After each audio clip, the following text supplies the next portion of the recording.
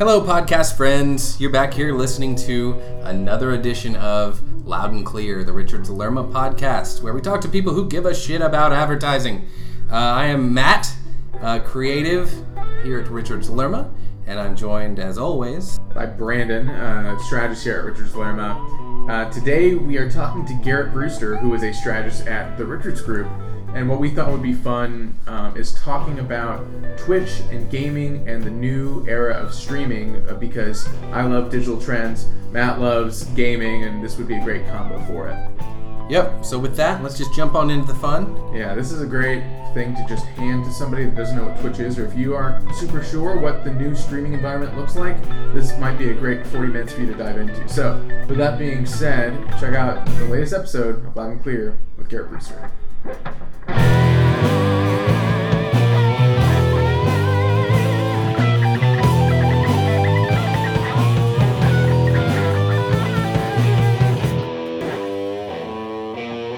We're here today with Garrett Brewster. He's strategy. What's your official title over there? So we have digital strategist and we have social strategist. Okay. I'm somewhere in between. So I think my email signature says digital strategist. I think my email signature might say social strategist. So I feel that straddle the line. I did. Yes. If you look at my email, it says digital space / space social strategist. Okay, yeah. I just go for it all. I think I need to upgrade to the official hybrid title. So yeah, digital, but really like a specialty kind of in social. Awesome. So. Yeah. So you're getting 2 paychecks then, both of you guys. That's fantastic. For sure. Yeah, it's a lot of money. Like, for sure. You'd be very shocked with how much. Yeah. Getting that. Yeah. Hacking the system. So yeah, I'm so glad we got to talk to you today. This is a personal interest of mine. You were on my list of people to talk to because I'm very much into what you're running with over there at Richards Group with the one of your digital trends. Richards Group does 10 digital trends every year, and your trend was about new influencers, meaning in your case streaming and streaming services, Twitch, etc. And that's a world that I love that I'm excited about. So that's definitely something we're going to talk about here in a little bit.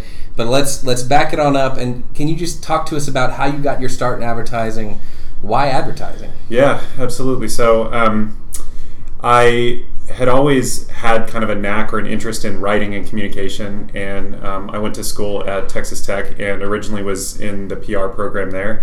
Yeah, guns up. And was just interested in just kind of crafting the written word and communicating well was something that I knew I was interested in. And really, PR and advertising are kind of sister sciences and are very close there. And the more I kind of had classes and was exposed to the world of advertising, the more I was just kind of caught up in just the intrigue of it and just found it a really interesting area, and just realized that there's really not too much difference really between PR and advertising. So I got my degree in PR at Tech, and then went on and went to grad school and specialized in mass communications research, and so did a little bit more research around that was kind of advertising focused, and thought that I kind of wanted at that point thought that I wanted to continue on in kind of like an academic direction. And at that point, just kind of things kind of come together, and got a chance for an internship here at the Richards Group, and kind of as a lead-in with some social media work that I'd done, and kind of took the chance and went for it. I mean, it was kind of interesting going to an internship after you've just gotten a master's degree. It's not exactly what you picture right away, but moved here and tried out the internship and loved it, and kind of have been going ever since. Yeah. So are you? So you went to Lubbock. Where are you from? Are you from the Dallas area? So I'm from the Hill Country. So if you know where Fredericksburg is, Fredericksburg, San Antonio, Austin is kind of my hood. Yeah. So grew up there, and then went out there for school, and now have been here for split in the middle 6 years. Yeah, something like that, all over Texas. So. That's great. In Lubbock, you said you got your master's, and you put together a thesis that I saw on your LinkedIn. I did a little bit of stalking, of course, before our talk here, and what I really love about the title of this is that I have no idea what it means. Yeah. And that's how I know that I'm not... Well, that's half of the fun of academic research, is really just doing stuff and then being able to say it and then have people just kind of assume you know what you're talking about. I would love if you told me about the advertising and action, the effect of excitation. Excitation transfer. Woo! There's one that I haven't exactly used day to day, but it's a really interesting concept, actually. So the whole idea of it was... was kind of just fundamentally how does what people are seeing in the actual medium that they're consuming, how does that affect then when they next see advertising? And it was specifically in the medium of comics, right? So I'm a huge just comic geek, and it was really interesting to see that there was tons of print advertising research, but nothing that had been done specifically in the area of comic books. And so essentially what excitation transfer is that if you see like shocking material or something that has some kind of effect on you, like it makes your pulse race, all that kind of stuff, is essentially excitation transfer. Is you will see that, and then you will carry effects from that on into the next few things you see, right? So if you see something shocking in a movie, you might carry the effects of that for 5-10 minutes, and you may not know that. So a lot of times if you see something really shocking, typically you might not even remember the next few things that you see, because you kind of are in the first stages of excitation transfer. I have a question. Is it more of a psychological change, or is it more of like an actual physical change? Like it's both, yeah. Okay. So there's physiological changes in terms of like your pupils dilate and perspiration and more rapid breathing. I mean, depends, right? I mean, sure. The interesting thing is that sometimes it can happen at like a level that you may not even be aware of, right? So you may just see something that's kind of like racy or something that kind of grabs your attention, and you may not even know, but it could be kind of affecting what you see for the next few minutes. So kind of what we did for this was, and it was interesting to me, was that in comics, you're seeing, at least in the print form, you're seeing these ads that are still in there, and you're seeing them in the context of whatever you're reading. I mean, that's true in anything, in a magazine or anything, but you're seeing them next to potentially all kinds of crazy stuff. I mean, and so essentially it was just trying to find out, what effect does that have on the ads you see. And so what we did was took really shocking content and then had people look at ads that were adjacent to that, and then more like mundane people having conversations, and then had people look at ads following that, and kind of looked at how did that affect things like ad recall. And so what we found was really that kind of like I was talking about, people had trouble remembering what they saw immediately.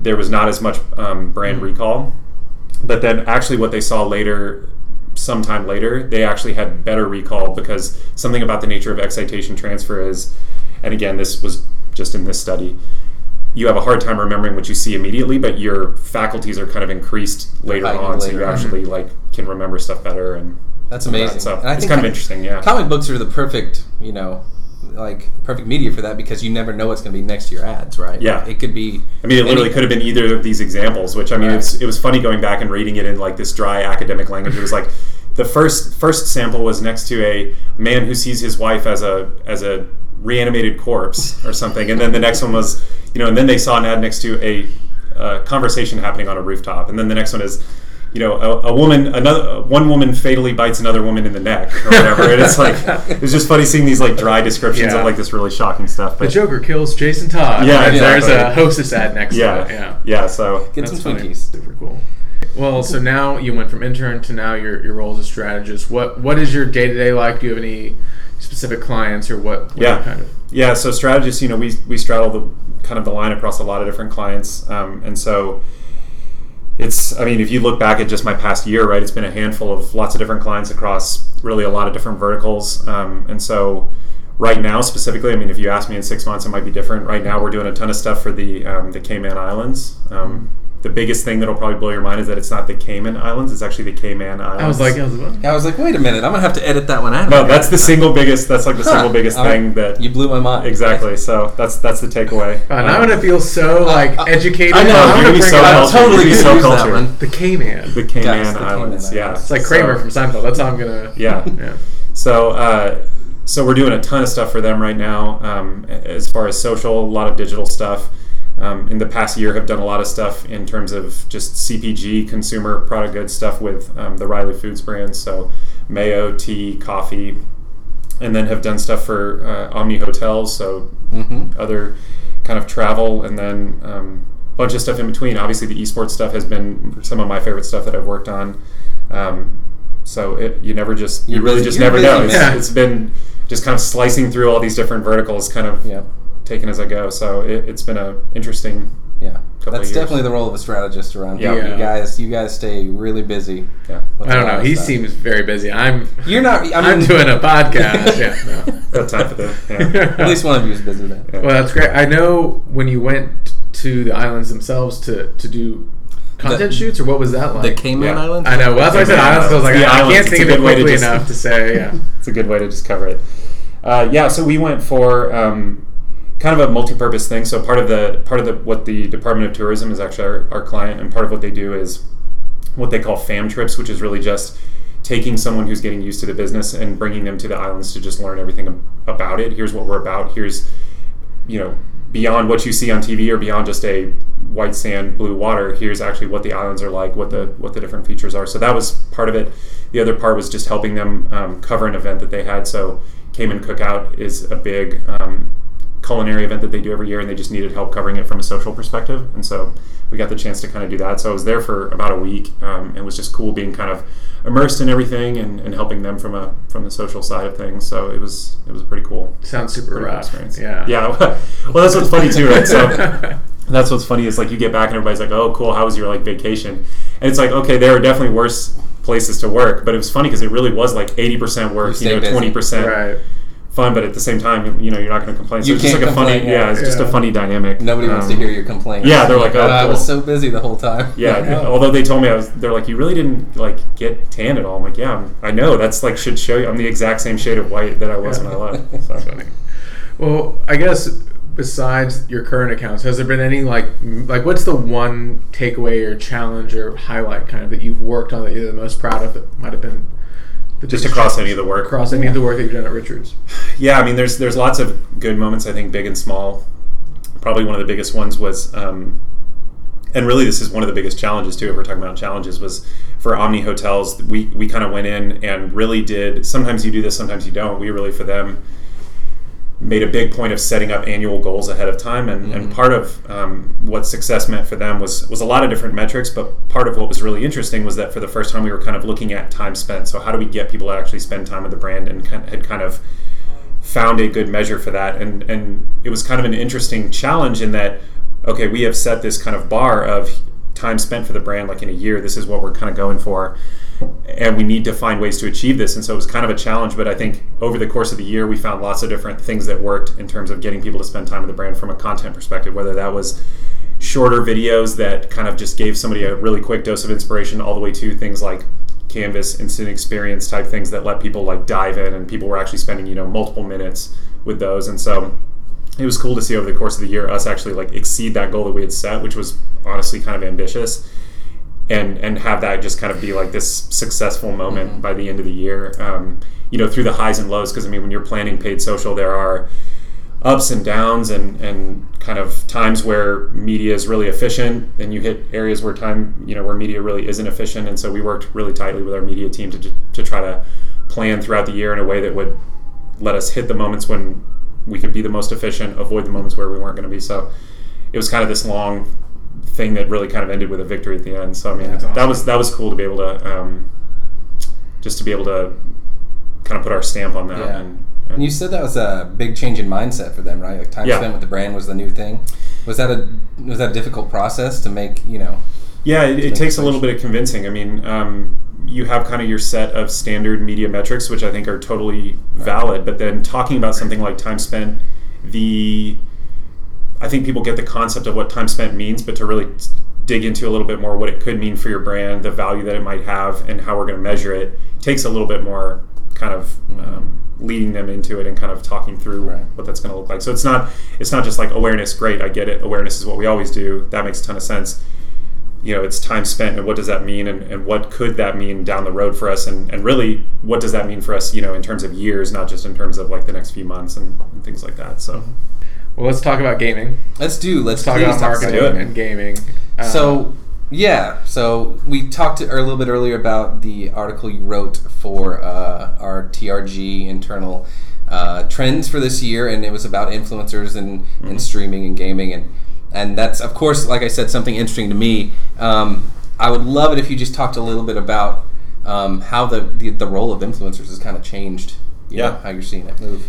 Yeah, absolutely. I think it's kind of ties in with what I was talking about earlier with time spent. I mean, really, that's kind of one of the strongest things I hit on in the trend is nobody denies, once you start looking into esports and streamers, nobody denies the numbers, right, of people that are starting to watch this, people that are, watching these streams. But what was fascinating to me was finding that on Twitch, for example, people have, and I think this is in the article, people are spending almost 2 hours a day on average with that. And so this isn't something that you kind of flip on, and certainly some people probably do, but what was fascinating to me was just, man, people are spending massive amounts of time with these people. I mean, hours, huge chunks of the day. And so to me, that was, that spoke to influencers in a really different way that I think, certainly, the follower counts and those aspects of it are there. But what was so interesting to me was just, you may, in my opinion, you may see an Instagram influencer, you may watch a little bit of their video and throw them a like or something. And to me, that's really valid.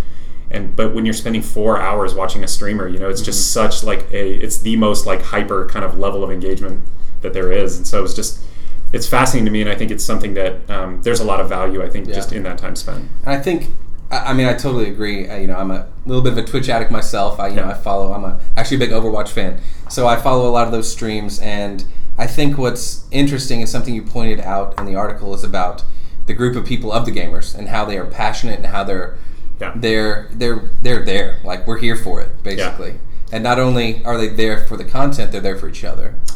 Yeah, it's an incredibly tight-knit community, and I think, this is probably where the conversation was going to go eventually, is there's kind of pros and cons to that for brands, right? I think the gamer community is super tight-knit, and that's really interesting, but I think it can also be really intimidating to brands, because it's also a place where having authority and being genuine, I think no matter what, and this is something I say in the article, no matter what, when you're working with influencers, you always have to be genuine. That has to be table stakes. But I think with gaming, there's so much, like you mentioned, just the tight-knit nature of the community and the nuance of the things that they're into, right? So it's, rather than just a lifestyle influencer, you're talking about an entire community that's based around a game that has nuance and depth and years of evolving memes and jokes and culture and language and its own words and its own verbs, and there's so much wrapped around it that to me, I think it's really interesting, and I think that's what makes it brands that do it well. I think there's a way that they can get in a way that other brands can't, but I think that's kind of what's intimidating from the outside, right? Is how do you? It's a lot of work. Yeah, how do you approach this? What value can you actually add? And I think it's intimidating in that I think a lot of times people, or brands might look at a platform as a way to just extend a media buy or kind of extend something they're already doing.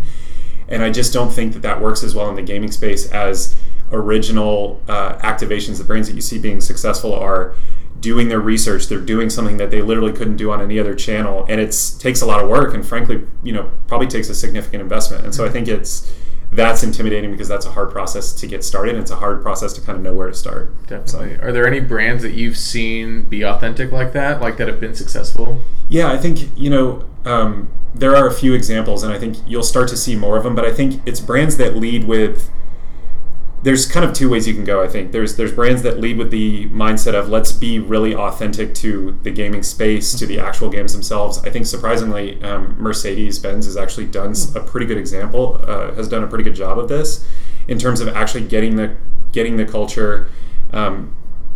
There's a couple other brands that I think have done that. So that's kind of one way to go. Gillette was an example that I mentioned in the article of just, they realized there was a connection because this is not something that could have come about any other way, but that, Dr. Disrespect was singing their jingle every day on his stream. And so that became an opportunity. So I think there's a way to get in where you really understand the space and it feels right.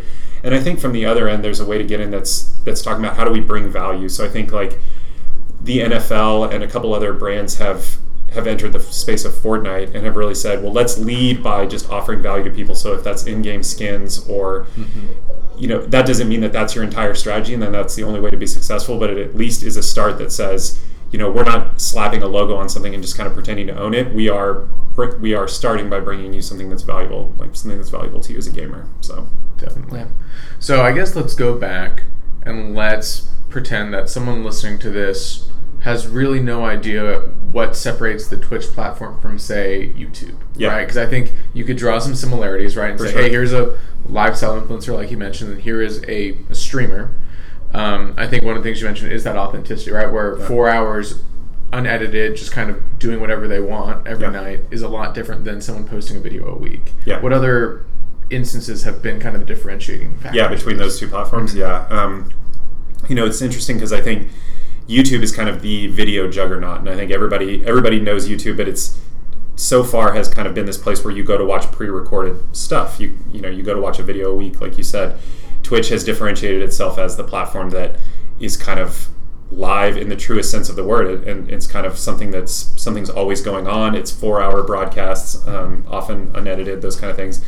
I think Twitch kind of established itself as the live gaming platform, and I think YouTube has actually kind of been nipping at its heels ever since in terms of trying to bring up YouTube gaming and Right. trying to make it a little more. So at least now, I think YouTube will make really big strides on this over the next year. But I think at least now, Twitch is kind of the place to go see what's happening now. Right. YouTube is still always going to be the place to see what happened or see something that's already been made. YouTube has that Big Brother feel to it too, right? It definitely does. It has this juggernaut thing where Twitch feels like a startup that people are like. Yeah, it feels a little more homegrown, kind of. Sure. Well, let me play devil's advocate. Wouldn't it be easier to sell a brand in on doing a gaming activation on YouTube? Like, if you're saying that in a year it's going to be the same capabilities, right? Wouldn't it be easier for me to go to my client who knows YouTube and we've advertised on YouTube, just say, hey, here's another nudge, and give them YouTube as a possibility? I think there's definitely a lot of merit to that. I think YouTube, if they're not taking advantage of that, then they absolutely should be. And the fact that they are just a known name that's already going to be in media buys.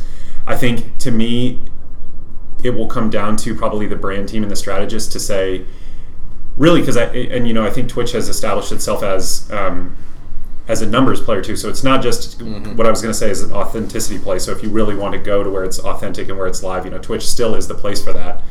But I think Twitch is, the numbers game is rapidly, is growing there. And I think you're going to see Twitch continue to grow kind of because it's established itself, but also just because it's owned by Amazon, right? So it's kind of, I could see it going either way. Certainly, right now the features aren't there for YouTube. I think if they do get added, that certainly becomes, there probably becomes a little bit more competition there. I think Twitch is kind of seeing this space right now and running as fast as they can to try to nail down things like the Overwatch League partnership and all these exclusive partnerships that they can to kind of seed themselves as the place to go for gaming, live gaming entertainment.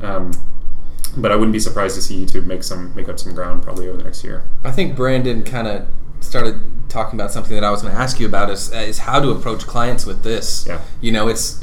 I've been in rooms where somebody's mentioned something about Twitch or watching a live stream and had clients and other agency people on our team be like, why would anybody even watch that? Because there's a gap there, right? Big time. Whatever that gap is, how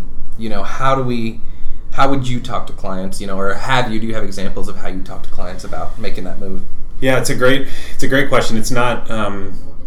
It's something I know we've started doing a little bit more at the agency, and certainly some of our esports marketing has kind of led us to be a little bit more of an expert in that space. I think you're dead on in that there's always going to be a big knowledge gap there. So I think you essentially just have to start at the absolute basics.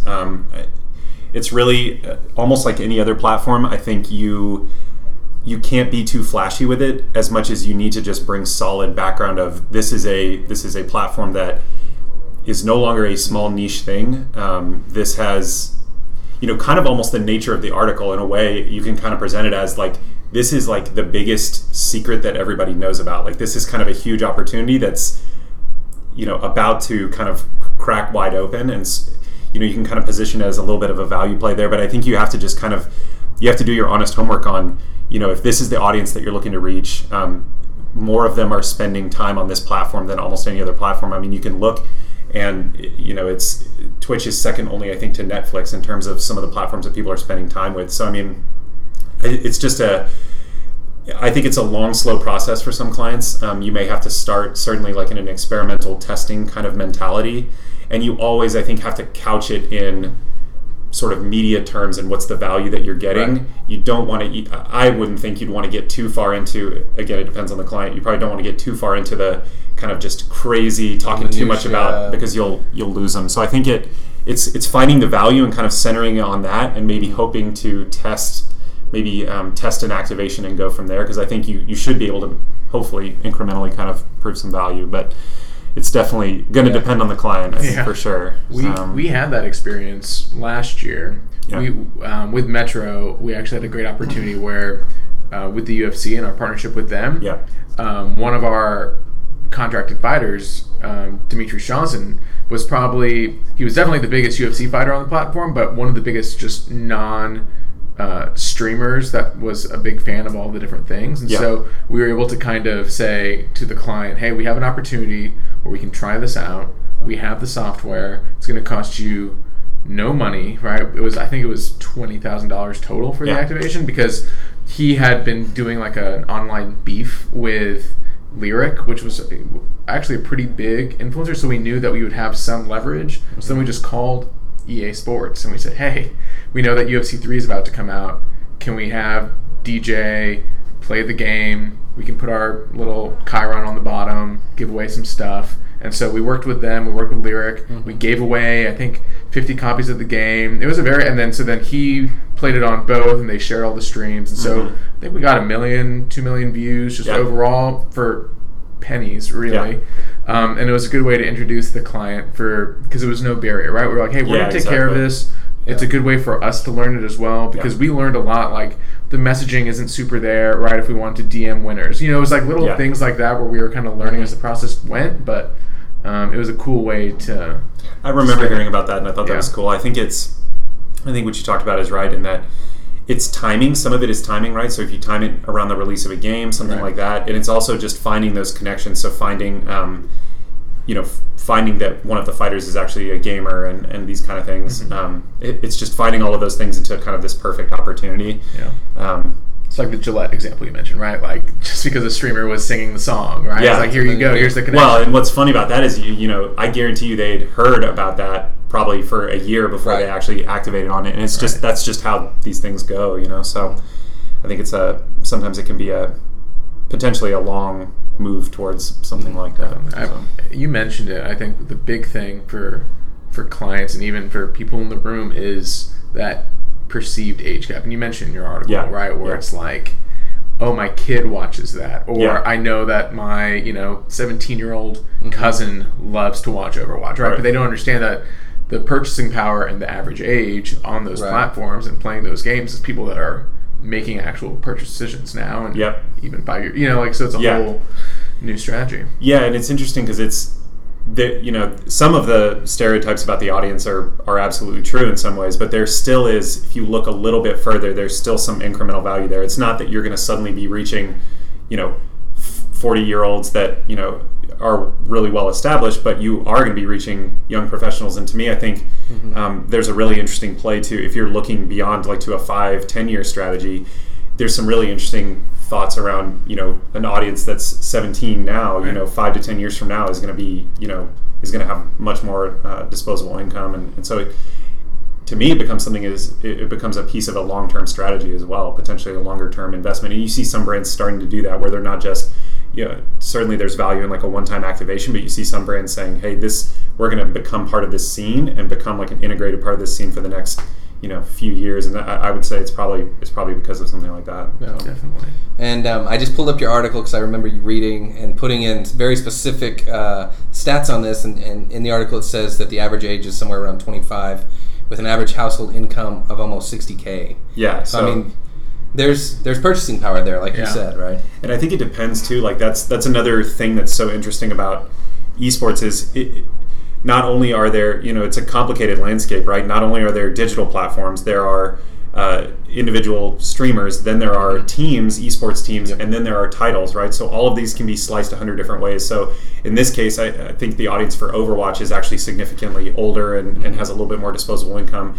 That might be completely different for something like League of Legends, might be completely different for Fortnite. So, it's interesting in that you kind of even have to pay attention to the title and the different fandoms that kind of surround the different esports, the different titles. Well, like with titles especially, let's go to that, because there are two parts that I see kind of as something that might be tough for a client to grab onto. One, where it's, sometimes when you partner with a streamer, it's not partnering with the game, right? And so you're kind of an unofficial part of it, and some brands might feel a little bit cautious kind of being like unofficial like that. Yeah. What would you say there? How have brands kind of partnered with just an influencer or just a streamer? Yeah, it's a great question. To me, that's one of the big sort of unique unanswered questions that's kind of out there right now, is that there are entire communities and entire industries built around these titles that are owned by these publishers, and these publishers have control over these IPs, which is a fascinating thing, because without that IP there is none of the other, but a lot of times, like you said, the partnership is not directly with the publisher, and so it's hard to say where that will go. It's a unique, certainly there is like a win-win kind of mutual benefit to like a rising tide sort of lifts all boats, right? Like the publisher wants there to be a healthy, thriving esports scene around their game. The esports scene obviously wants the publisher to thrive and continue to produce a great game. So there's definitely that. But there's an interesting line in that lots of these activations are not directly with the publishers. Publishers have kind of, certainly there's probably different cases, but publishers have kind of stayed at arm's length in terms of those kind of partnerships. What will be interesting, and I don't know how this will play out necessarily, but what will be interesting will be to see if publishers start to take in-house a little bit more of the esports scene, a little bit more of the media event type pieces of it, and kind of say we want a little bit more of a slice of that pie, or whether they'll continue to kind of say, we are kind of develop the game and this other stuff is kind of outside of that. So it'll be interesting to see, especially as esports continues to grow. They might say, well, it will be interesting to see what publishers do in terms of, well, we kind of own everything, so should we scoop a little bit more of this up, and should we, so. Yeah. I can tell you from my experience, I haven't seen brands really integrate with streamers very well. Like, it feels like an uncracked nut, like they can't. Like, a lot of the times you just see a logo just hanging out on a stream, which is great, which is fine, but it doesn't feel as authentic, like we talked about earlier, to the stream, to the conversation, to the emotes, to everything. It doesn't have that ingrained feeling. But I think what you're talking about with the leagues and the publishers themselves is really interesting, because unlike football and basketball, where nobody owns the game of football, the publishers own the game of CSGO, of Hearthstone, of Overwatch, of whatever, so therefore they own the league. So that becomes an issue, I think, for advertisers trying to get in there when there's no competition, there's no, they own everything. Well, then, so how about this? I know Twitch, especially as a platform, is after they saw the success of the Pokemon activation, right after they saw the success of I think it was Mr. Rogers, or something similar to that, where it's these old. It was Bob Ross. Bob Ross. It was And so that's kind of their play now as a platform. If they came to your agency, they would say, "Hey, here's what we can do. You can sponsor this." So now there's a whole other element of Twitch that is not gaming based, right? And you've seen some brands. Old Spice has done that a little bit, right? What's the opportunity there, and is that part of the natural part of the platform, or is this kind of just a safe place for brands to go? Yeah, so talking about just like the non-gaming piece of Twitch specifically, I think it's a growing area. So right now, and I think this is in the article, around 20% of content is non-gaming related, but I think you're going to see that continue to grow just as the nature, as the kind of as the platform kind of permeates and grows a little bit more. I think you'll see more of that. And really, that's some of what we're telling clients now, is that yes, Twitch is very much a gaming platform and it deserves that reputation, but don't miss the fact that there's this growing appetite for just live content. And Twitch is a place that does it right. And so this is kind of this, it's small, but I think it's growing. I think you'll continue to see more of just kind of, and they have some different sections right now. If you actually go to Twitch, you can see that they have some that are kind of roughly categorized along like outdoor and travel, and you'll kind of have some that are just chatting. Kind of like what we're doing now, just chatting. Surprise! We should have streamed this. We should have streamed the whole thing. I know somebody you did not have to talk into Twitch and live streaming is that, and that would be your client, the Dallas Fuel. Which I would love to talk about, because I'm a Fuel fan. I burn blue, the whole thing. So I would love to hear you talk about some of the work you guys did with the Dallas Fuel. Absolutely. So it was actually really cool. Primarily what we've done for them has actually been through Richards Partners from a PR perspective. So that's kind of how we got looped into it. Was really... Can you tell us what Dallas Fuel is first? I'm sorry. Yes, absolutely. I didn't introduce that. That's my fault. So Dallas Fuel is a professional sports team in the Overwatch League. So they play a title called Overwatch. And they are owned by an esports company, Team Envy, that kind of fields lots of different teams. So this is always this is always an interesting thing to try to break down, right? So think of Team Envy as the umbrella. They field lots of different teams in almost kind of in different sports. And so Overwatch being one specific sport, they have the Dallas Fuel, which is kind of our home team within the Overwatch League. So if that's even possible to follow, that's sort of a rough breakdown. But I kind of think of it as they're a master sort of umbrella, and they have different sports. And the Dallas Fuel is one of their teams that plays one of their sports. So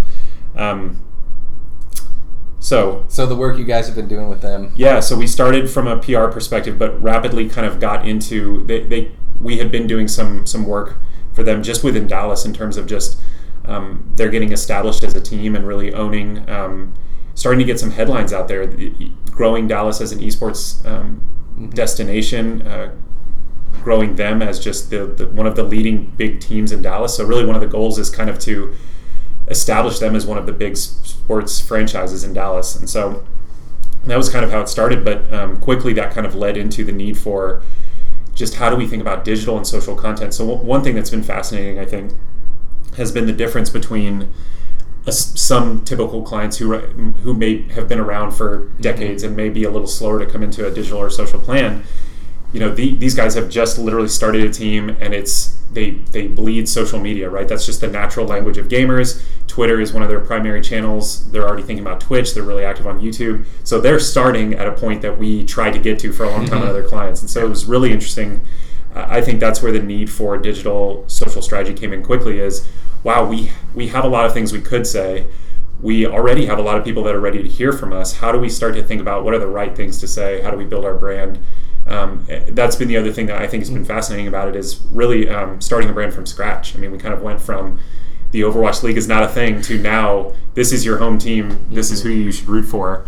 And it's been a really interesting process. So that's I never really thought about that. That challenge of they're already there. They've got the content. They've got content creators. They already speak the language. Yeah.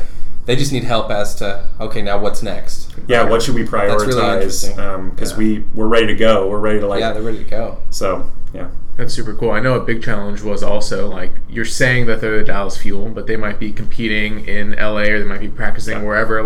What was it in terms of the strategy to ground them in Dallas and make them a Dallas-specific thing? Yeah, that's a big challenge. And that was where, I think that's a lot of where the PR comes in too, is just how can let's make some events here that can get them here, get them in front of people, start to just get that fan to athlete connection was a big part of it.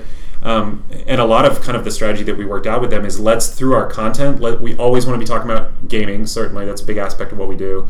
We want to be talking about our personalities, but let's also find ways to tie us to Dallas. Let's some of it is having them physically here, so let's bring them here and have them tour some of the big sort of things around Dallas, and let's grab all of that content and spread that out over months or years, and let's always make sure that a certain kind of percentage of our content inherently is tying them to Dallas. And then so that's kind of on the content side.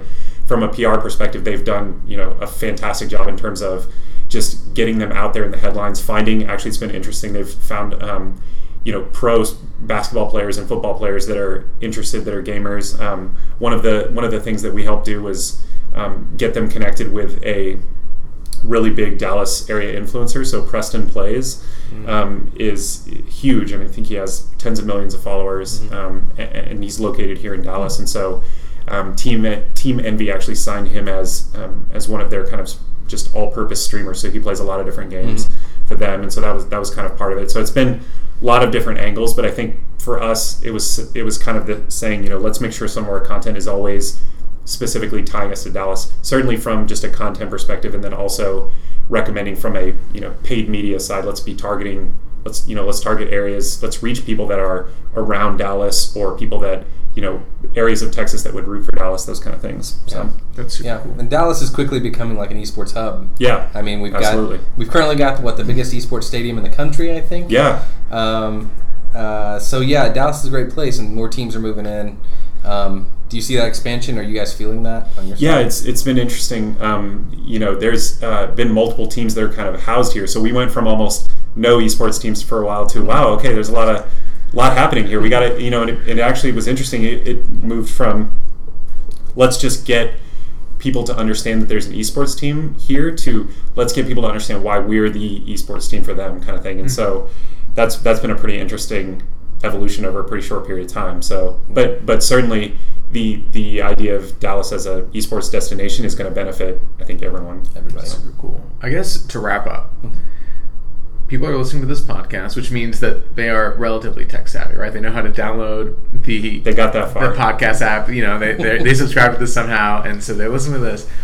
And let's say they don't know anything about Twitch or anything about esports or anything about streaming. What would you tell somebody? How would you tell them to dive in a little bit? Like, what would be the first step to understanding what Twitch is as a platform? Yeah, so I think this is, I did like a sort of mini version of a presenting my trends, and it kind of talked to some of our creative team about it. And I think it can be just like for brands, right? It can be a really intimidating world to get into, like essentially what the heck is going on. And you know, you'll tune into a game stream and see that it's just like a vomit of colors and lights and noises. And if you don't understand the game, right, these games are super nuanced. So I think rather than trying to understand the game itself, one thing that I mentioned was just to get on and get onto a popular stream, and instead of, certainly you can watch the gameplay, but good luck understanding it, to be honest. I think what you're better off doing is spending a little bit of time just watching the streamer. How do they interact with their chat? How are they, you know, what happens when someone subscribes? How do they thank someone when somebody contributes to their channel, you know, with digital currency? What are they doing to keep the audience engaged? How are people responding? You know, I think it's just kind of getting on and just observing the behavior of the live environment, to me, is where you can get some of the benefit. I don't think you're gonna have to take a little bit of a sample. So I would watch several different streams, maybe across a period of time, just to get an idea of like how does this place work. So I wouldn't try to understand the game necessarily. I would just watch the streamers, how they interact, and try catching them at different times, because I think you'll find that there's times when, you know, a streamer will be hyper focused on the gameplay. There'll be times where they lean back and spend more time with their audience. There'll be times where they do something on camera, and it just gives you a sense for what's different about this medium, I think, versus some of the others. So that's kind of where I would start. That's great. That's perfect. That's fantastic. Yeah, thank you so much for joining us today. Yeah, thank you guys for having me. This was I don't know if you want to share a Twitter handle in case people or a Twitch Twitch. Username. Yeah, no, I would say Twitter. You can find me at GBrewster, and throw me a follow, and you'll be there. And I'll be there. Awesome. Well, thank you so much. Yeah, thank you guys.